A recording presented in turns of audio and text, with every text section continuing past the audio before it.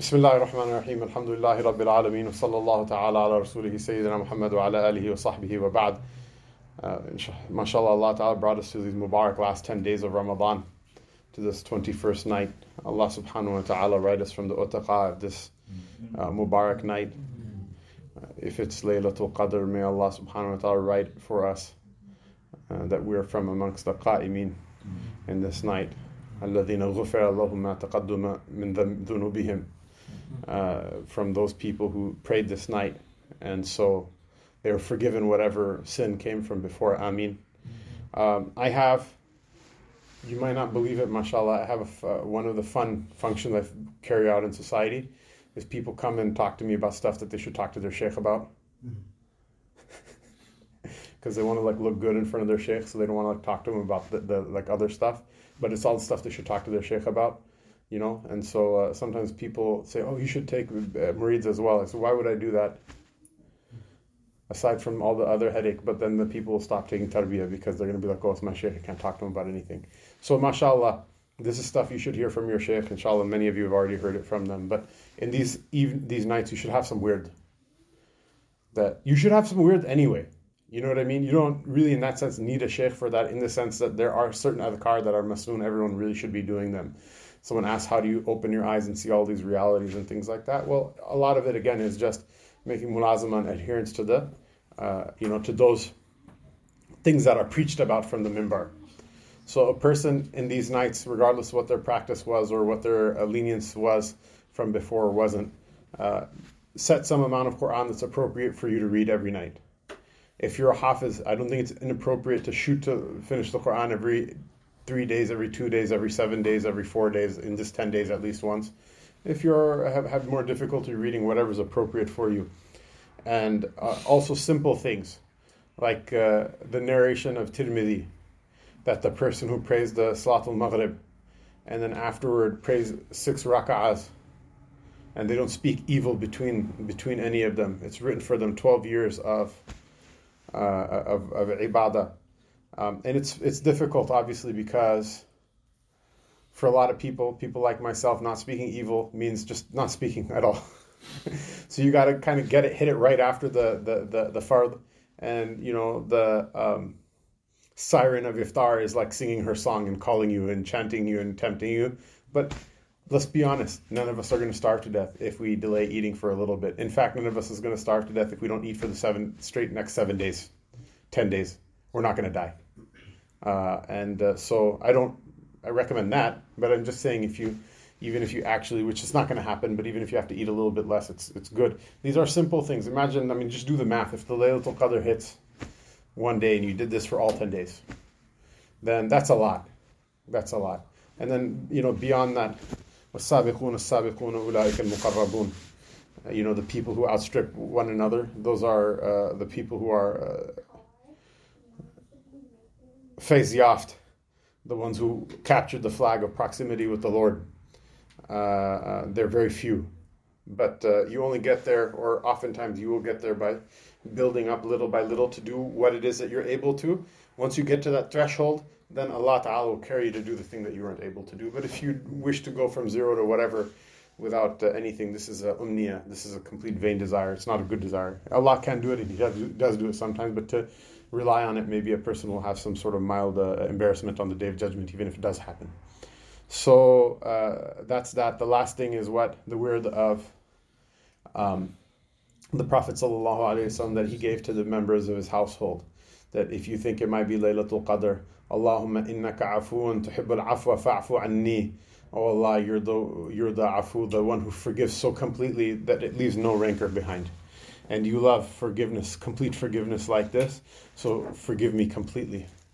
So, mashallah, corporate, we're all corporate guys, right? Science guys, numbers guys, right? IT, MIS, CS, PhD, MD, ABCDEFG, right? PhD, right? So for our culture, it's appropriate that a person should count some numbers. To say Allahumma innaka afuun tuhibbul afwa 100 times, it's not really all that difficult. The point is not necessarily the numbers. We'll say bid'ah, this and that. Okay, say it 101 or 102 or 78 or whatever you want to. Should change it up every day. At least count the numbers that you're spending some time on this thing. Because any one of them, the Nazam, Mian Muhammad Bakhsh, that Ilahi, Rahmat ka darya Ilahi, Johar dam vagda tera, je ek katara bakhshe menu, te banjai mera, gal banjai mera, that oh my Ilah, oh my God, whose river of mercy flows in every moment, like so mightily. Imagine like the Amazon like flowing. The darya of Allah Ta'ala's rahmah. It flows in every moment, so much volume it's pushing through. So that if even one drop of it were to splash against a rock and hit me, that would be enough for me for this world or the hereafter. So the point is not necessarily quantity. The point is that you make idrak of that moment in which you receive the mercy of the Lord and you receive the afwa of the Lord. Then afterward, who knows, everything else you do from here until the day you die might just be bonus round. Allah Ta'ala, these things happen. We don't know it's a mercy that we don't know when it happens because we'd probably end up slacking off. But these things do happen and they change a person's destiny. So this is my, on behalf of whoever your shaykh is, this is my advice to everybody. MashaAllah. And please don't ask me for all that other stuff unless you want to be very disappointed. Very, very disappointed. MashaAllah. So we continue the discourse on the superiority of the Prophets ﷺ and the awliya over the angels. The whole community of Orthodox Muslims and all of the sheikhs of Tasawwuf agree that the Anbiya ﷺ and such of the awliya that are guarded from sin, mahfuz, are superior to the angels. The opposite view is held by the Mu'tazila, who declare that the angels are superior to the Prophets, being of more exalted rank and more subtle constitution and more obedient to God. I reply that this is not as you imagine, for an obedient body, an exalted rank, and a subtle constitution cannot be causes of superiority which belongs only to those upon whom God has bestowed such a rank. Iblis had all the qualities that you mentioned, yet he is universally acknowledged to have become accursed. The superiority of the Anbiya ﷺ is indicated by the fact that Allah commanded the angels to worship Adam. And this is, it's translation of Nicholson. I mean, the point is to show deference, to bow in front of Adam. For the state of one who is deferred to is higher than the state of the one who is showing the deference. If they argue that just as a true believer is superior to the Kaaba, an inanimate mass of stone, although he bows before it, so the angels may be superior to Adam, although they bowed down before him, I reply, no one said that the believer bows down to a house or an altar or a wall, but all say that he bows down to God. And it is admitted by all that the angels bowed down to Adam. How then can the Kaaba be compared to Adam alayhi salam, our father? This is a point somewhat tangential to this, but I feel it's worthy of being mentioned because people have these kind of weird anthropomorphist wasawis inside their hearts, where people say, well, we say that Allah is everywhere in His knowledge, but He's exalted above time and space. But why is it the Prophet ﷺ used to face the heavens when he would make dua? For the same reason a person faces the qibla when they pray. It's a qibla. Allah Ta'ala sends down our arzaq from the heavens. The amr comes down from the heavens through the mala'ul a'la. Doesn't mean that Allah Ta'ala is there in one sense or the other. Rather, it's an orientation that we have in order to make istiqbal of the mercy and the fadl of Allah Subhanahu wa Ta'ala. But it doesn't mean what the wasawis have been kind of incorporated into us would sometimes lead us to believe because of hearing all of this misunderstanding again and again for so many years. How can then the Kaaba be compared to our father Adam alayhi salam? A traveler may worship Allah on the back of an animal that he is riding, and he is excused if his face is not toward the Kaaba.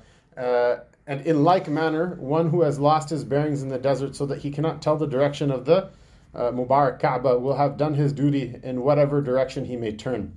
The angels offered no excuse when they prostrated before our father Adam alayhi salam, and the one who made an excuse for himself became accursed. These are clear proofs for any person of insight. Meaning what? The deference was being shown to Adam alayhi salam. He wasn't the qibla, he was the object of the deference from this command. Otherwise, a person is excused for not facing the qibla in all these other scenarios, and they don't become accursed. But there's a qualitative difference. The analogy breaks down because Sayyidina Adam was the object of the deference, whereas the Kaaba is not the object of the deference. Allah is the object of deference. It's just a direction that we're commanded to face as part of the ritual act of prayer. Again, and this is also a good reply to the waswasa of those people. I've heard this from Jewish rabbis as well, that they say that facing the qibla is a type of idolatry and idol worship, which I find very, very, very ironic for them to say something like this. But it's not. This is a good answer to that. That even if the Kaaba was destroyed stone by stone and the black stone Hajar Aswad was taken away, which has happened in the history of Islam, still the qibla is the qibla, one way or the other. May Allah Ta'ala protect His sacred house and spare us the pain of ever seeing anyone desecrate it or do something bad to it. Again, the angels are equal to the Prophets ﷺ in knowledge of Allah Ta'ala, but not in rank. Angels are without lust, covetousness, and evil. Their nature is devoid of hypocrisy and guile, and they are instinctively obedient to Allah. Whereas lust is an impediment in human nature, and men have a propensity to commit sins and to be impressed by the vanities of this world. Satan has so much power over their bodies that he circulates in their blood in their veins, and closely attached to them is the nafs, the lower soul, which incites them to all manner of wickedness.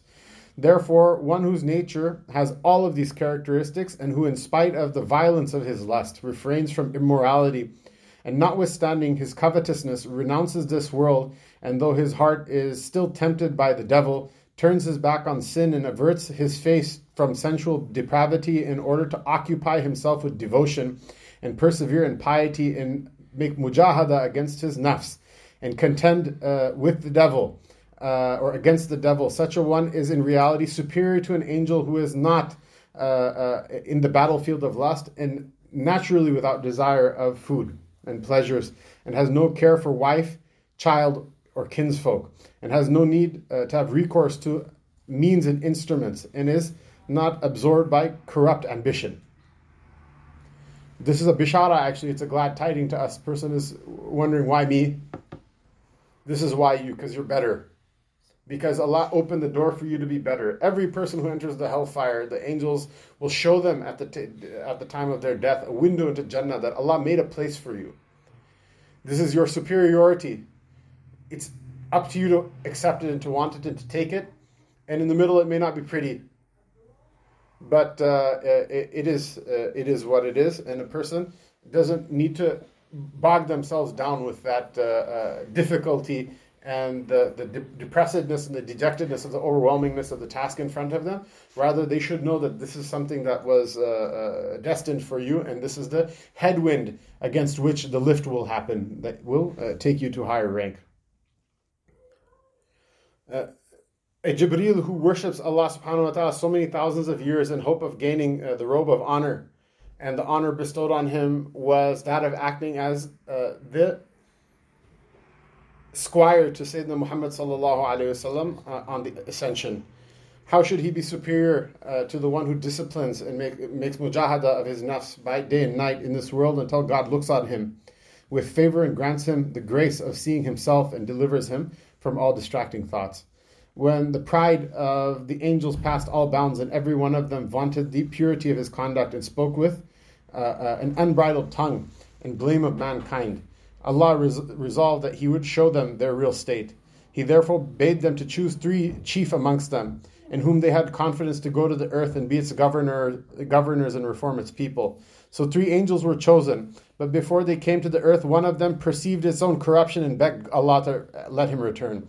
When the other 2 arrived on the earth, God changed their nature so they felt desire for food and drink and were inclined to lust. And God punished them on that account, and the angels were forced to recognize the superiority of mankind upon themselves. This is the story of Harut and Marut, which is a very scary story. Anybody who ever feels better than somebody else, you're not better than an angel. A person should remember this story and take heed of it. You're not better than an angel. And if Allah Ta'ala were to saddle you with the same difficulties that another person were saddled with, we'll see how you would have done and how you wouldn't have done. And there are people who do better. and there are some people who fail miserably. But this pride that a person feels when seeing another person suffer and do poorly in their test, it's not a good sign. It's not a good sign. It itself, it sometimes generates the genesis of the sin within a person themselves, and is the sabab that comes before a person's suqut, before the reason that comes before their fall. وَالْعِيَاذُ بِاللَّهِ. In short, the elect amongst the true believers are superior to the elect amongst the angels, and the ordinary believers are superior to the ordinary angels. Accordingly, the men who are preserved and protected from sin are more excellent than Jibreel and Mikael, and those who are not preserved are better than the recording angels, the kiram and katibin, and the hafadha, the noble angelic scribes. Something has been said on this subject by every one of the mashayikh. God awards superiority to whom He pleases, over whom He pleases. And you must know that wilaya is a divine mystery which is revealed only through conduct. A saint is only known to be, a wali is known only to be a wali. If this matter could be made plain to all reasonable men, it would be impossible to distinguish a friend from a foe, or the spiritual adept from the careless worldling. Therefore, Allah willed that the pearl of His love should be set in the shell of popular contempt and cast into the sea of affliction, in order that those who seek it may hazard their lives on account of its preciousness and dive to the bottom of the ocean of death, where they will either win their desire or bring their mortal state to an end. So a lot of don't try this at home, except for if Allah Ta'ala gives you the himmah. Allah Ta'ala make us from amongst those who at least recognize these things and see these things for what they are. Allah gives His fadl to people. It never ended. Inshallah, He could give it to all of us if we ask Him sincerely. But at any rate, the point of this dars is not necessarily to help us to fool ourselves about who we are, who we aren't, but at least to recognize that this is the nizam of the fadl of Allah subhanahu wa ta'ala, so we can get in where we fit in, inshallah, and benefit from it, rather than be those who ignore it at their own expense and to their own despair. Wa sallallahu tabarak wa ta'ala wa sallama ala sayyidina Muhammadin wa ala alihi wa sahbihi ajma'in.